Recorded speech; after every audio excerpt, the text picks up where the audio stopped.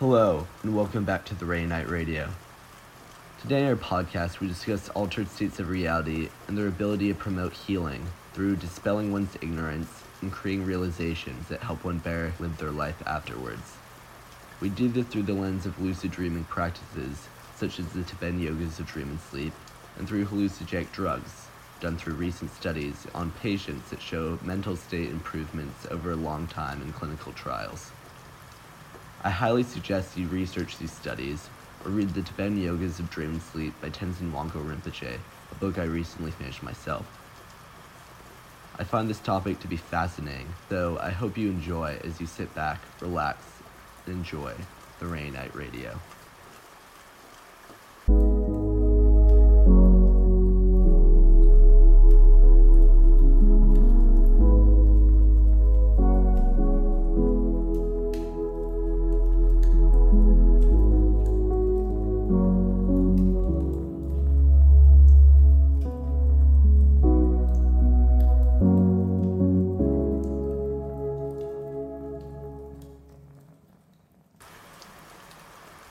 Today we have a very special guest on Ray Night Radio, Henry Kandel, my former professor, and someone who's working on integrating yoga practices into psychedelic states. Henry, how are you doing? I'm doing great. Thank you for having me. So my first question is, when I was emailing you about you coming on this podcast, you told me you were just on a podcast about something somewhat similar, so I'm interested what you came on to talk about and how that went. Yeah, thank you. I was interviewed, or I guess I was on a podcaster. It was my first podcast ever, and he made it clear that it would function better as a conversation than an interview. So we discussed actually a wider range of things than I expected, but the integration of yoga practice into psychedelic states, particularly for depression, PTSD, other serious mental health issues like that. That's super interesting. I actually just read an article last night about how psilocybin yoga practices helps treat people with like PTSD and depression, which is really interesting.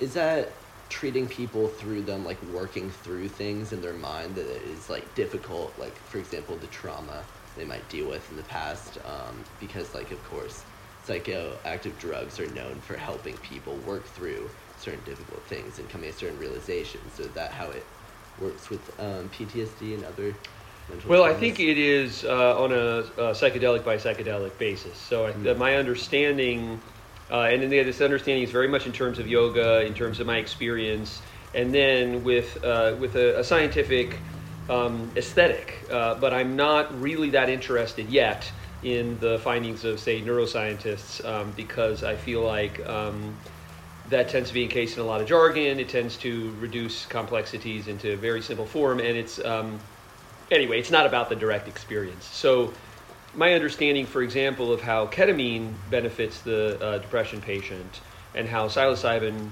benefits the depression patient is that they're different mechanisms. So for ketamine, I'll talk about that later if you like. You mentioned psilocybin. So the probably the simplest way to understand the benefits, because they're claimed not only for depression, but also a lot of folks are using it for anxiety. And then people are also using it for general creativity and productivity. So probably the understanding that draws those things together and makes the most sense in terms of what the human is newness. The psilocybin basically shuffles the cognitive and perceptual state of a person. And it doesn't do so in a detrimental way. So, for example, something like alcohol also changes the conscious state, but does so in a roughly deadening way. Not that alcohol doesn't have its uses too, beneficial uses, but basically every drink you have, your IQ drops a bit, and then so if you were to try to use it for some benefit, you're up against that background. With psilocybin, there's nothing like that. It's a change. The academic studies all over the place. Some people claim to have found this cognitive benefit, others this drawback, but it's clear that it doesn't deaden or reduce the person's intelligence.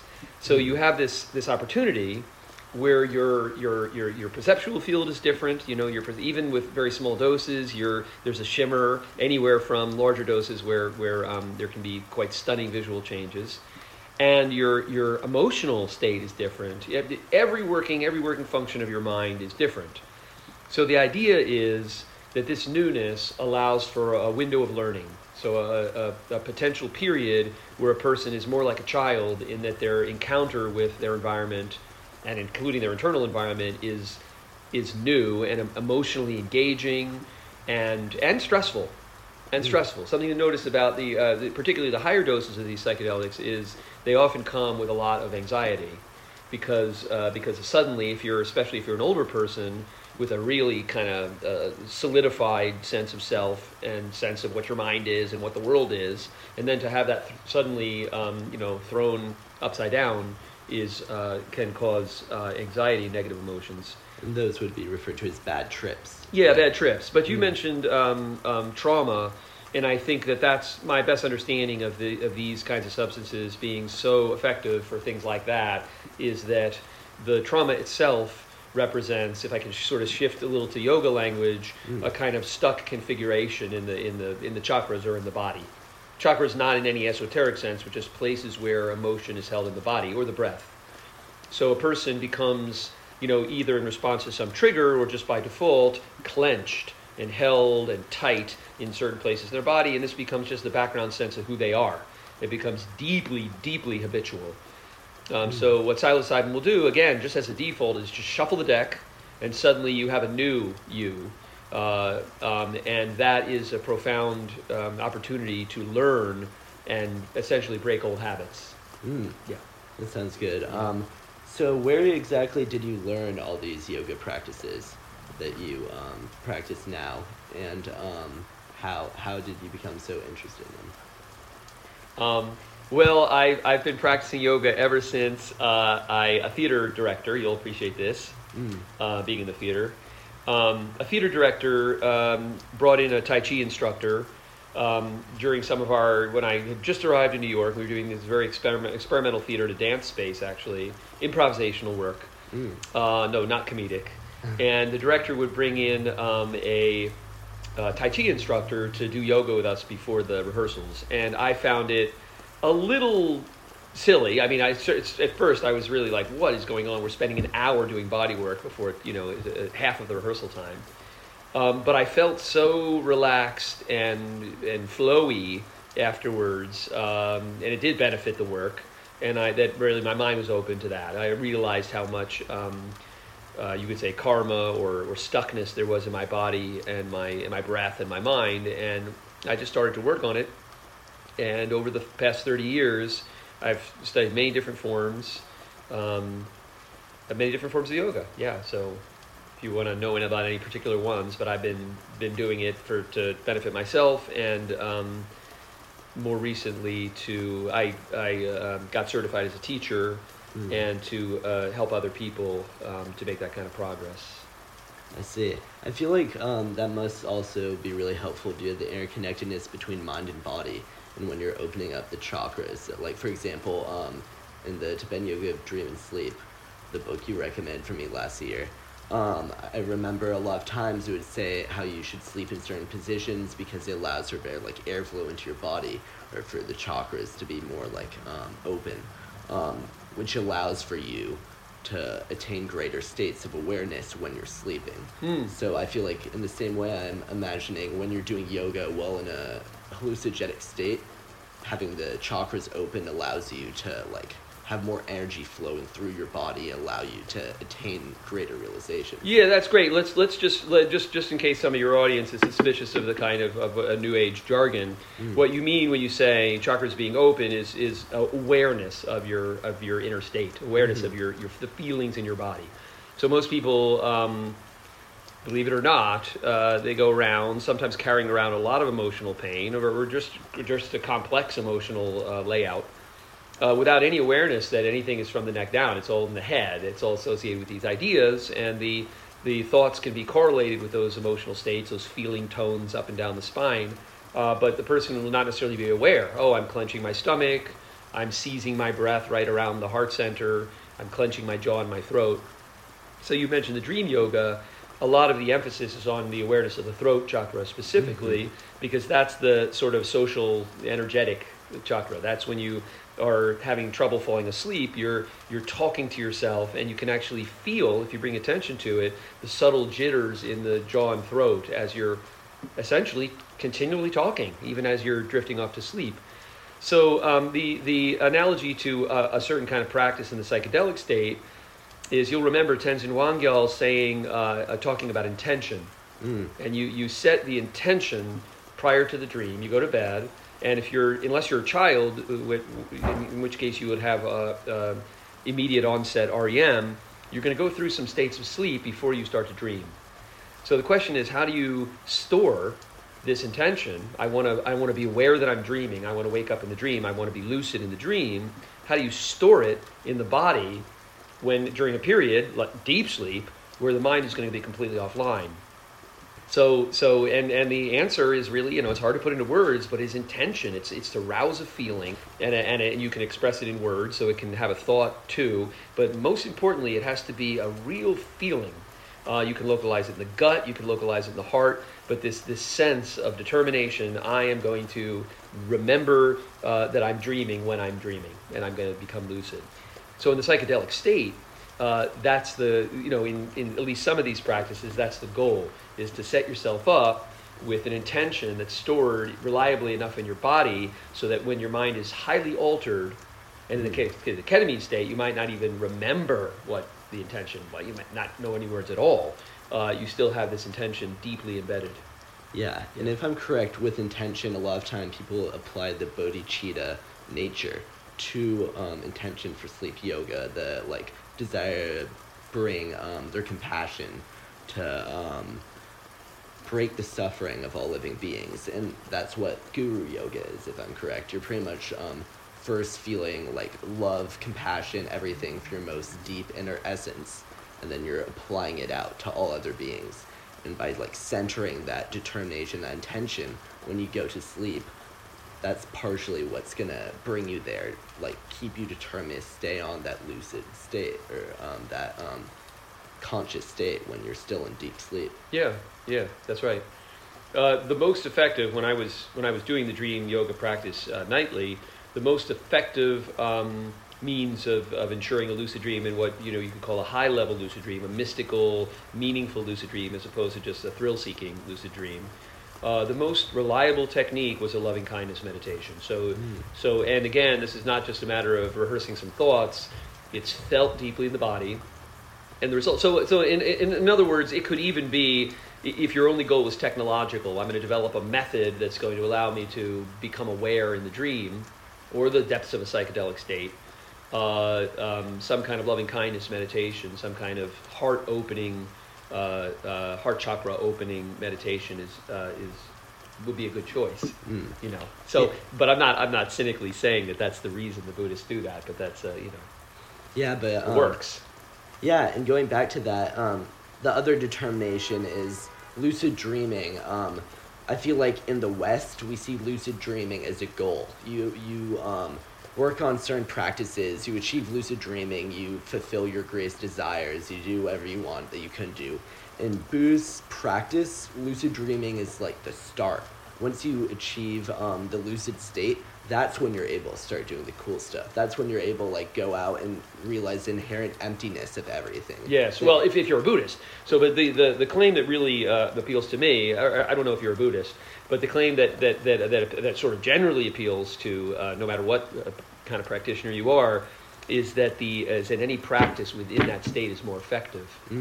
So that's, I don't know if Tenzin Wangyal actually says it, but Namkhai Norbu, who was one of Tenzin Wangyal's teachers, does say it. Any practice done within the dream state is more effective. Interesting. Yeah. So, and that's ultimately why you seek lucidity, so that you can, as you say, do these practices unencumbered by a physical body. So the idea is you make progress more quickly. So that's another underpinning of this approach to psychedelic yoga in the psychedelic state, is you're going to actually conduct practice. I'm not talking about stretchy asana postures, but you can actually conduct spiritual practice, breathing work, meditation within the psychedelic state, and expect better results. just like in the dream. Yeah, and what I find so interesting about that too is it's a whole different world from which we can draw value from and learn lessons from, either psychedelic states or lucid dreaming. I feel like in the West, we feel like reality is what we want. Like, we want to stay grounded here. Everything outside of reality is just for, like, pleasure, entertainment, or something that just, like, is a worse version, a watered-down version of what we have here. It's, like, real, fake, right, wrong, like, solid, unstable. And I feel like what's so interesting when looking at altered states of reality is it's a whole new place to grasp knowledge, to understand the world around us. Yeah, well, or you're the world within us. You're that's right. The psychedelic state also shows, regardless of how you describe what you've seen or what you've experienced. It shows. William James had a quote about this, that that there are other states of consciousness, and that they're every bit as real. So Changtul Rinpoche, one of my dream yoga teachers, said, "This is the ultimate lucid dream," and he gestured at the entire world. He just put his arms up like, "This is the ultimate lucid dream." So the psychedelic state then is very, very subversive.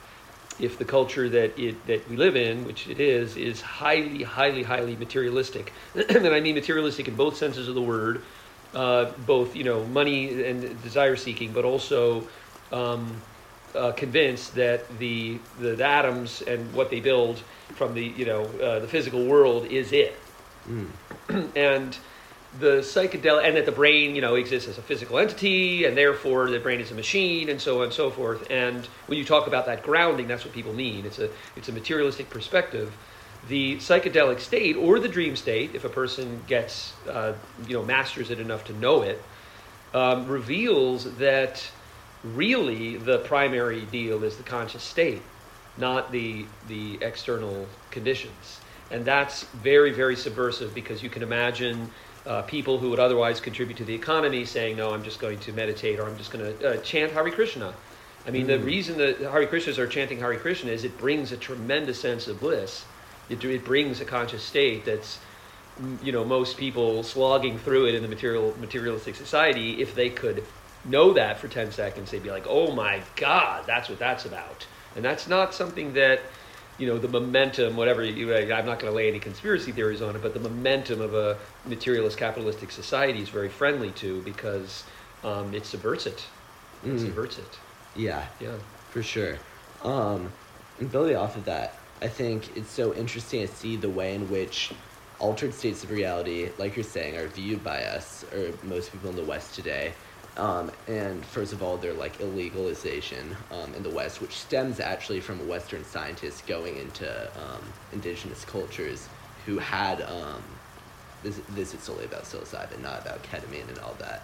But there was a village in which everyone was practicing psilocybin as a way to cure anxiety, depression, negative mental states, and they'd have this ritual of Velada, where in the evening they'd have a spiritual healer help someone through their difficult states of mind, their difficult things they're dealing with. And they had very strict measures taken. You wouldn't have alcohol, you couldn't travel for days after. You'd have to stay around peaceful area, be guided by the healer. And today I feel like when psilocybin is used recreationally, a lot of people are first afraid that it's going to scramble their mind up and just make them crazy. People are worried they won't function in society, and then also there's the whole thing of people using alcohol and other drugs mixed in with it, and that's the only time really the negative things come about. So I feel like today a lot of the bad rep that hallucinogenic drugs, and with it altered states of mind, have really comes from Western people coming in and just messing things up for it, Oh yeah, well yeah. There's certainly this is a very an unusual situation to have a prohibition on substances like this that are virtually non-toxic, certainly far, far, far less toxic than widespread substances of all kinds, pharmaceuticals of all kinds.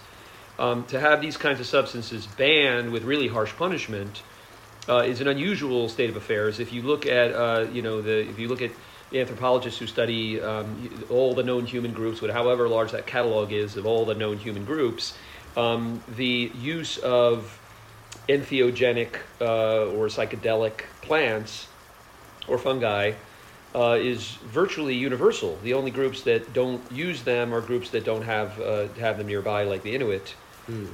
So, as you mentioned, they are circumscribed by ritual. They're used with a tremendous amount of intentionality, what we would call intentionality in the modern psychedelic movement. And they generally produce results that are healing or illuminating. There's really a strong purpose behind their use. So there's nothing wrong intrinsically with a recreational use. I don't think I mentioned this to you before. I don't think there's a sharp line between recreational use, going to say a concert with your friends or a party, and sitting on a meditation cushion or sitting in a circle, a drum circle.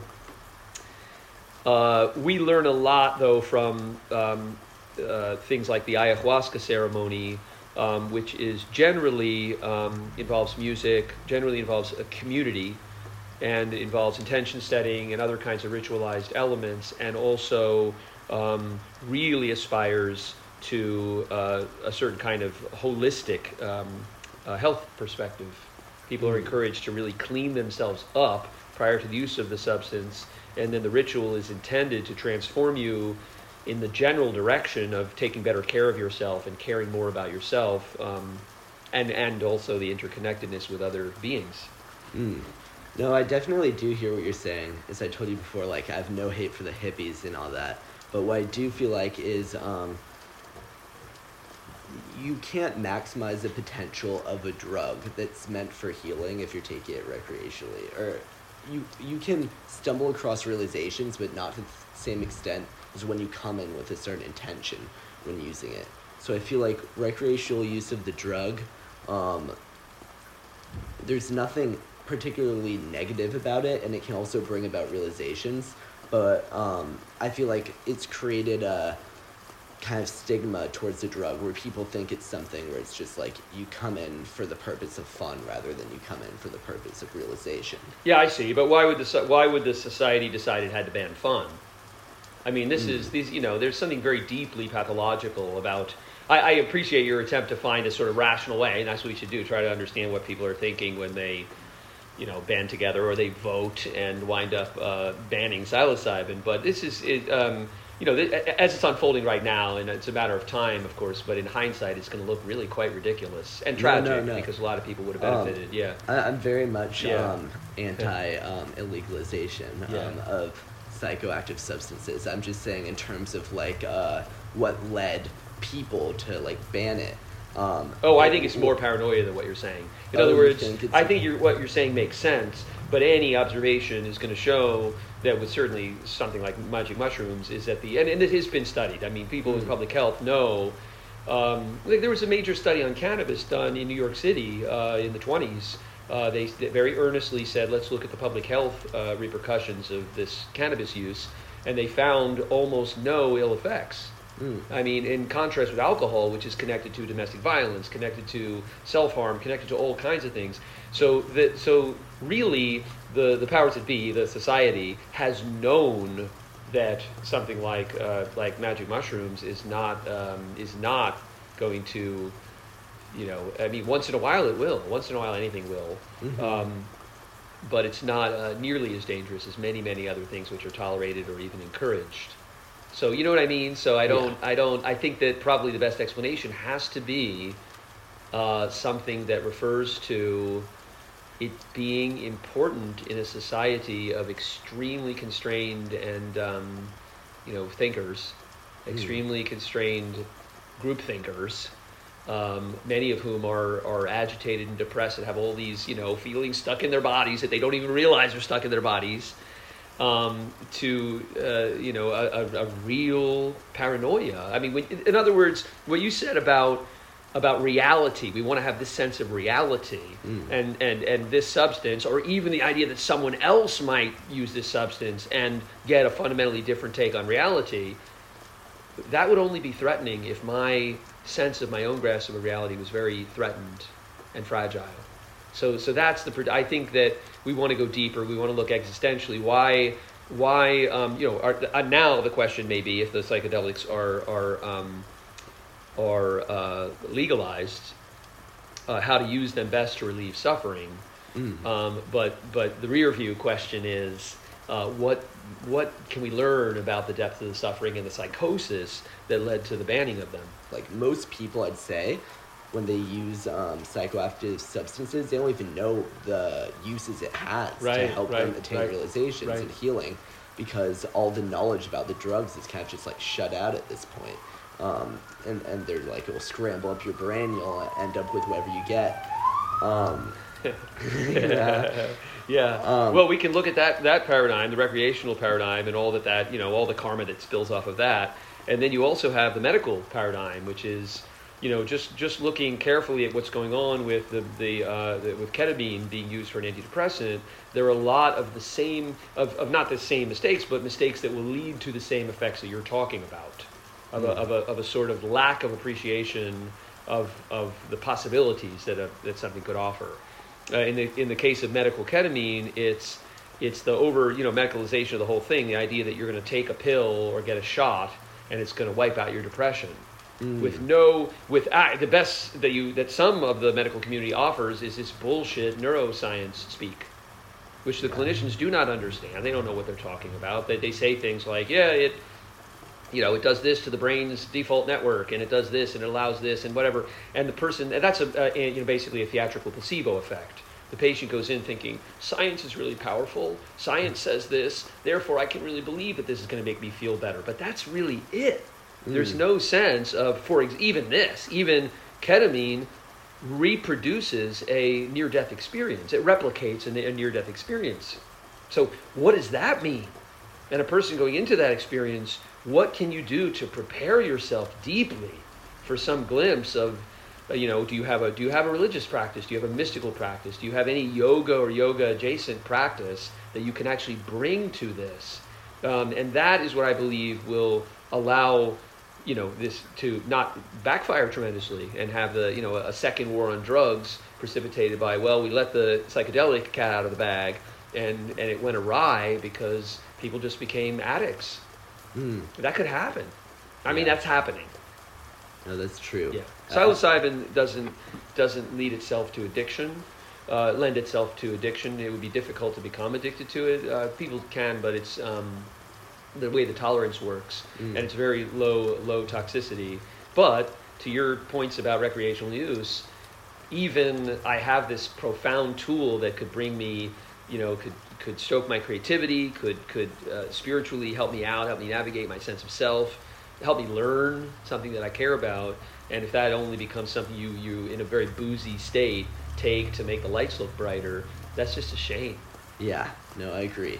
And like I talked to you about before, like even in the worst scenario where one experiences a bad trip, and first off, I feel like the idea of a bad trip is something people have really created. I feel like bad trips is the wrong way to say it. I'd say a difficult trip is a better way to describe it, because one worked through difficult things in their life. Like a lot of the time, realizations are entangled with the difficult things that come with it. Because when you understand like the true nature of reality and what's really important in your life, what's ridiculous, like when you realize all the stuff that you clutter your mind and your life with, thinking, oh, this is so important, and you see, oh, wow, I've been wasting all this time. None of this really matters. I need to find like a true purpose to dedicate myself to. I need to find what I really care about. That's difficult. That's what comes with those realizations. But like I told you before, like even the people that had bad trips, 84% of the people in like a survey said they benefit from the experience. And 76 reported like increased level of well-being, life satisfaction, all this stuff. Really high numbers, and that's the bad trips. Yeah. I also want to talk about how you were saying before with near-death experiences, or how ketamine mirrors that. I find that near-death experiences function very similarly to psychedelics, where you achieve a sort of state where you're separated from your like everyday pull, where you're just getting like dragged along, in everything you do. There's a set place to go to from every place. And ego dissolution, for example, is recognizing, one, that there's no true self, that there's no real inherent nature of reality, like we were talking about before, and the way we're like, this is real, this is fake. And then also it kind of helps you realize, well, first you're going to die. That's something you have to understand. And second, you have to figure out what really matters in between that time you're living and the time you die. Right. When you see everything else that you've just been cluttering your life with, so you don't need to recognize death just kind of disappear in front of you.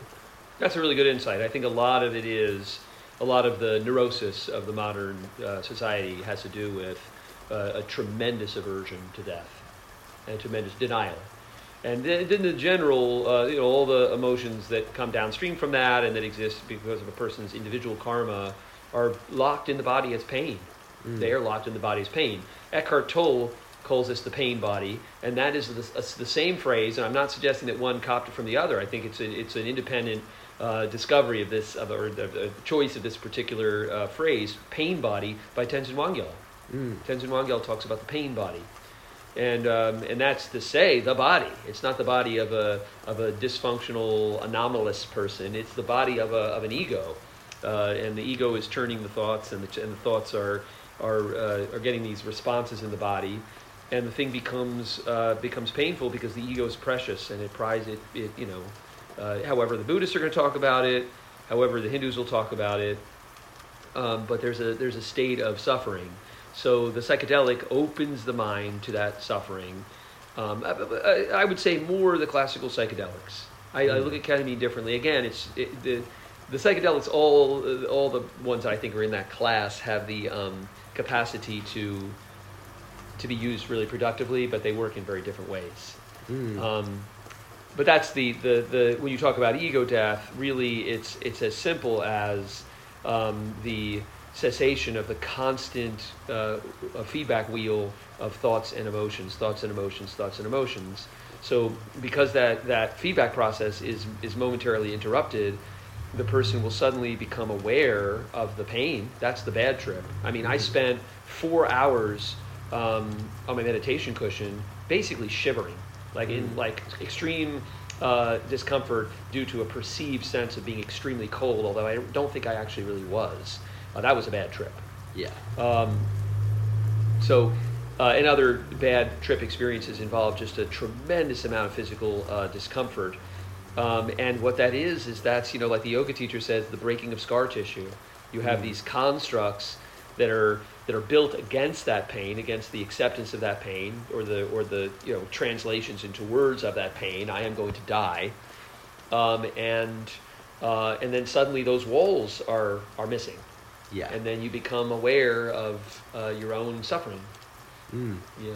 What you were saying before about Tenzin Wangyal Rinpoche, and one of the most interesting things I thought about the book was when I was reading it, and I talked to you about this before, but how he's discussing the dreamlike nature of reality in terms of how everything we experience, we think, oh, this is so real, this is where we are, but if you begin to think of everything like a dream, first it gives you a sort of awareness that you can bring into dream practice, the lucidity, where you're in your dream and you're thinking, oh, is this a dream? And that's how you realize and attain lucidity. It's one of the ways you do that. But also, when just going throughout your life, it helps you kind of detach from the ego, which makes you just constantly think, oh, this is me. Yeah, how's this relevant to me? Exactly. Yeah, exactly. These objects I'm feeling attached to, these aversions I have, all these intense feelings that are just based around yourself. Also bringing it back to dream yoga, I find it really interesting how dream yoga is something that allows one to also explore death, because dream-like states of mind allow one to experience things they just can't experience in waking life. That's how I said before, it's like a different world, a new opportunity for realization. And experiencing death is one of the things. For example, in the Tibetan Bon traditions, people use dream yoga to prepare for bardo, which is the state after death. That's right. Yeah, that's right. And I think that that probably the work of the yogis, the fruition of their work over centuries, this dream yoga practice, relies both on yogis who attained those abilities through those practices and then built and taken whatever additional wisdom they had acquired and passing that on to the next generation, how to become lucid in the dream and how to explore that. But also yogis, a smaller portion, who had lived despite near-death experiences. So I'm suggesting that the Bardo teachings and the idea of how the senses recede and how the hallucinations happen and all those things, the description of the Bardo state that the lucid dream practice is preparing for, is actually partially empirical. That these are yogis who had near-death experiences. Those are not just a modern thing. I mean, it's easier to find them in the modern culture because a person can be resuscitated more easily from cardiac arrest, which is probably the most common, correlate of a near-death experience. But there no doubt would have been, over those generations, yogis who returned from near-death experiences. Yeah. And said, this is what happens when you're dying. I mean, because I experienced it. I mean, one thing that's very that a modern scientist will take note of is the fact that these near-death experience reports share a number of features, an uncanny number of features across a wide range of cultures. It seems like there is a certain way that the mind perceives dying. Yeah, it's really interesting, and also not just death, but people are able to conquer all types of phobias when in lucid dreaming. Oh, well, I do think so. Back to that. I don't know if I mentioned it, but Namkhai Norbu, did I mention this? Who was Tenzin Wangyal's teacher, said that any practice done within the dream state is 5 times as effective. Oh, he said 9 times as effective in his book. Yeah. No, you didn't. I don't know where the number 9 comes from. But the idea is that when you practice without the encumbrance of a physical body in a physical environment, your practices, you mentioned that the lucidity is step 1. So then what you're going to do after that in cultivating peace of mind or building equanimity or whatever you're going to do, whatever practice you're going to do, within the dream state is going to be more fruitful than if it were done in the waking state. And my personal experience, I have only a little bit of experience with this because I was not a prolific lucid dreamer. I despite all the lucid dream practice, it was still difficult for me to attain. But once in a while, I would achieve lucidity and then practice, say, meditation within the dream state, and would find it, maybe carried on by these expectations, but the practice to be extremely effective. So waking up after having meditated, let's say, floating on a cloud for just a minute and feeling incredibly refreshed, like you'd been on a retreat for a week or something. Wow. Yeah. You were telling me before about a second awakening with lucid dreaming. Well, this was something that Tenzin Wangyal said at the last time I met him. It was after teaching on the yogas of breath and awareness, and I was recalling, and it was a question and answer session. People were asking questions about various things, and I decided to ask him about this thing that I'd experienced when I was practicing the dream yoga, where I had become lucid in the dream and felt a great surge of accomplishment and wonder, like that amazing rush that you get when you realize you're dreaming in the dream. And then, I don't remember the details of the dream, but the dream started to decompose. So the dream starts to, you do learn whether or not I can attest to the after-death Bardo, but you do realize that when the dream dissipates, it does so with certain features, like there's a geometric appearance to the objects start to become more like math patterns, and various things happen. So I realized the dream was disintegrating, but I kept saying, this is a dream, this is a dream, this is a dream. I might have even spun. That's a Stephen LaBerge technique where you sort of trick your body into thinking that you're still dreaming. And much to my joy, I found that I woke up in another lucid dream. So I woke up, but I said, this is a dream. And I said, yes, it's still a dream. And I was unbelievably psyched. Again, that feeling of joy and elation. And then that dream eventually disintegrated. And then I realized I was still in a dream. And then I had fear. It was like absolute joy. And then on the third iteration, Fear? Dread, like I'm going to be stuck in the dream. What is reality? What am I? Like existential dread. And Whoa. Tenzin Wangyal, with his very sweet smile, said, what you think is not a dream is what causes the suffering. So really, this man who has built a tremendous career helping people all over the world, has published many, many books. Some of the best books in the genre of spiritual books that I've ever read, is really going about his day-to-day as if he's in a gorgeous dream. Interesting. Everything is transient, everything is changing. The only difference between that and the dream that you think you're in a bed for is that the nighttime dream is marked by, lack of coherent physical laws, lack of stability of the environment, sometimes time jumps. It has a little bit less predictable behavior, but that's it. That's the only differences. But also the differences can also be part of what brings about the realizations. Like, for example, turning yourself into an orange in a dream or into the wind, you can realize that there's no true self, and you can realize how funny it is to think of yourself as looking in a mirror, seeing that and saying that's me. That's the ego. You can help dissolute the ego in a dream just as you can on that's really cool. Turning yourself into an orange or the wind, that's great, because that experience sometimes does happen deep in the psychedelic state, and that's one of those kinds of ways of putting it, of why did I come out of this feeling transformed? Because if you realize that you're wind, you're not just obviously two things, Jasper and the wind. If you're the wind, then you've essentially proven that you're everything. And also, I was talking with you about this before, but how every state in a dream you can think back to where you came from. It's like a warped world where time doesn't flow natural, and you can be one moment in your living room and then one moment sitting on a cloud, for example, and then that's how you realize you're wow. It's just absurd the way everything connects together. There's no steady pattern. The interconnectedness of reality is just the emptiness of it. Right, that's cool. The fact of the conscious state being the primary thing, and the physical material universe being something that happens to be discovered by this particular kind of conscious state, a human in this universe, that's very hard to wrap your mind around when your whole existence is in the material world, and there's no practice to stop the mind or quiet the mind, because the physical world is marked by a tremendous consistency. I mean, that's what science, that's why there is such a thing as science. That's why there are now fundamental theories that are deeply mathematical, in some cases exclusively mathematical, because this physical universe, when we test it, seems to produce the same results. I mean, for the same experiment over and over again, unlike the dream. Yeah.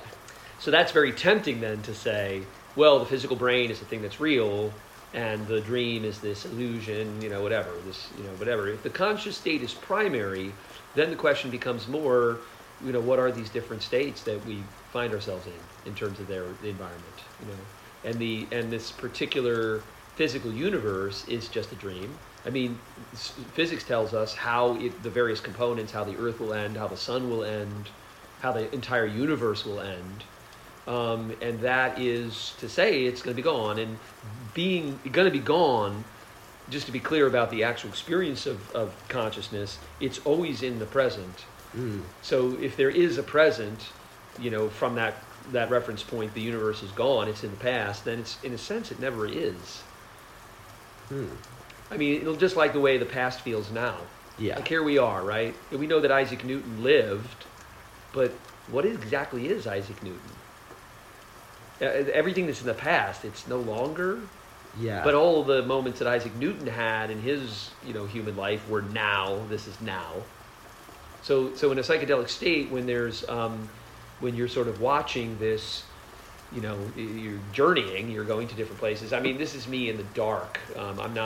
When you're interacting with the physical environment, it is more of an experience of the environment has changed, as opposed to in the dark, the best sensory deprivation you can manage, then it's just pure creation of your mind. Your mind is just creating from scratch. And or from the karmic, dispositions of your body. And you wind up with a sense of the consciousness, the conscious state is primary. That's what's primary. And the fact that we find ourselves in the physical universe, that's really interesting.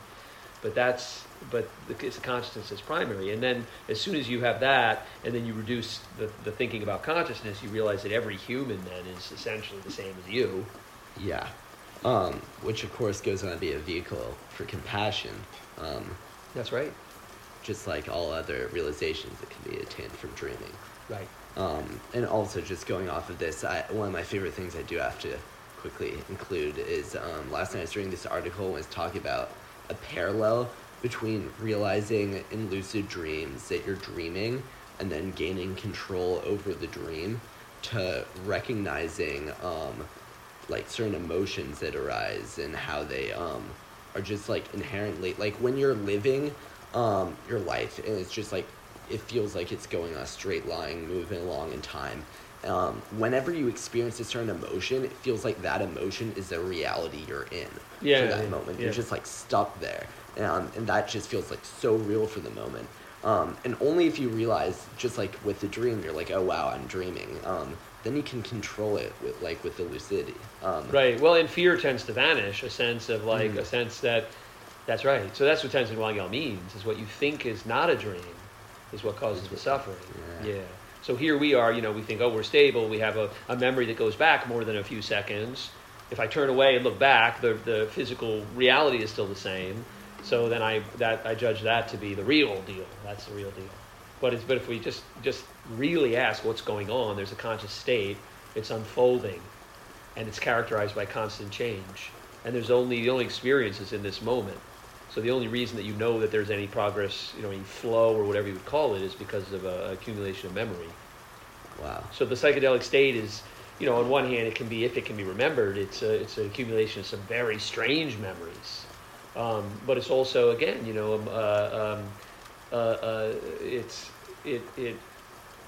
it just throws all kinds of questions.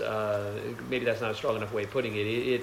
It's not going to necessarily destroy the ego. The ego is a robust mechanism, but it's certainly going to throw up a lot of questions from which a person can get leverage and say, wait a minute. Like William James in his book, I realized that he was using nitrous oxide actually, but fill me a screen between this reality and these other states of reality, other states of consciousness that are just as real. Yeah. Just to bring everything together, the article you sent me when I told you about this podcast about how people are finding a similarity between hallucinogenic states and lucid dreaming. So what exactly is like the correlation in the article you find between lucid dreaming and psychoactive substance mind states? Well, let me say, so I just wanted to clarify for your listeners that this this study was done by comparing the word choice using sophisticated computers that look at that's the same kind of computer that's going to prove that this or that is not written by Shakespeare. Linguistic analysis, comparing lucid dream reports, and I'll also mention in a second near-death experience reports with all of the trip reports in the Irwin database. So we're talking 10, maybe hundreds of thousands of trip reports of the full range of substances. I'm including all the psychedelics we could talk about and many we have never heard of. And comparing those, just asking the computer which have the greatest linguistic similarity to the lucid dream report, because there's also large databases of those. And those turn out to be the ones that top the list are the classical psychedelics. LSD is at the very top. In the case of the near-death experience reports, it's dissociative psychedelics like ketamine that are at the very top, although psilocybin and LSD are still toward the top. The things that people consider drugs, that I consider drugs. Some people talk about all these things as drugs, but the drugs, the Valium type drugs, the heroin type drugs are at the very bottom of these things. They have no similarity with lucid dream reports or near-death experience reports. So that just means what it is, which is that people are using similar language to talk about their LSD trip as their lucid dream experience. I could also mention that there's and Alice, my daughter, who's a really proficient lucid dreamer, talks a lot about the experience of the so-called wake-induced lucid dream, which is actually what the Tibetan yoga is aimed at. It's a direct a transition from the waking state into the dream. The wild dreams. The wild, as opposed to the much more common for the Western practitioner, particularly a dream where you realize you're dreaming within the dream. By noticing something peculiar in the environment, or just having the habit to ask, am I dreaming, and then discovering that you in fact are. She talks a lot about the sensory and emotional qualities of that transition, and how there's a surge of energy. She talks about where it can be very uncomfortable. She talks about where it's located in the body.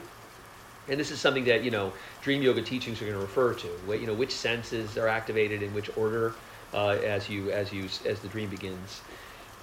It's really wonderful to experience this for yourself.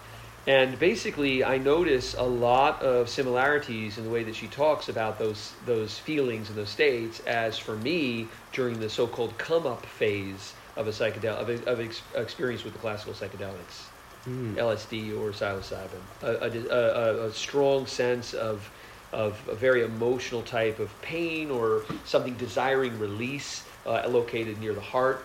And things like that. And so it's very possible that when there's sufficient technology, that it will be established that the brain in the lucid dream and the brain in the profound LSD trip are similar.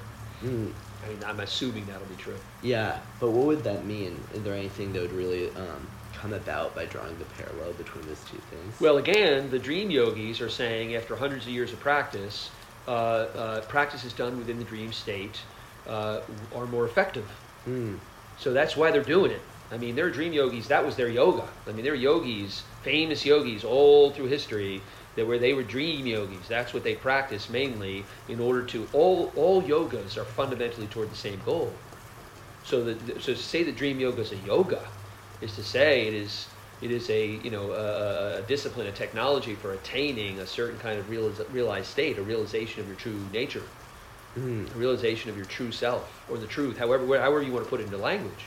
So if that's true, and the psychedelic state, certain psychedelic states, essentially replicate the lucid dream in the same way that ketamine replicates the near-death experience, then we would be amiss. We yogis would be amiss to pass up that opportunity to learn yoga practices that can be conducted within the psychedelic state, because they're going to be more effective. And that includes practices that will reduce depression, will reduce neurosis, will help deal with trauma. All of the aims of conventional psychotherapy will be presumably, but I think really plausibly, will be aided by, just as the dream yogis are doing within the dream, the practitioner practicing in the psychedelic state. So fascinating. Yeah. Are there any final comments you have about altered states of reality, either through lucid dreaming or hallucigenics, before we come to a close? Well, thank you. This has really been a pleasure. I'm really glad that you and other folks are interested in this. I sense a lot of interest and openness among young folks. It's a sad thing that we had 50 years of prohibition, but this is an auspicious time. But the dangers are also are all dangers of exploitation, of capitalist exploitation, of medical gatekeeping, of all kinds of things. Those dangers are really present. And what I would suggest from a yogic perspective is that the psychedelic should be seen as an upaya, or a skillful means, a tool, rather than an end in itself. So, just as the dream yogi is practicing in order to, we talked about this earlier, in order to essentially turn the dream with all of its bizarre happenings into something extremely placid and stable and ordinary, and then eventually that vanishes. The psychedelic should be used to benefit the person in terms of their mental and emotional health, in terms of their spiritual path, but then should be abandoned. Alan Watts said, when you receive the message, hang up the phone. That's a wonderful note to end on. Thank you so much, Henry. Thank you, It's been Jasper. a wonderful conversation. And to all you listeners, thanks so much for tuning in, and I'll catch you next time on the Rain Night Radio.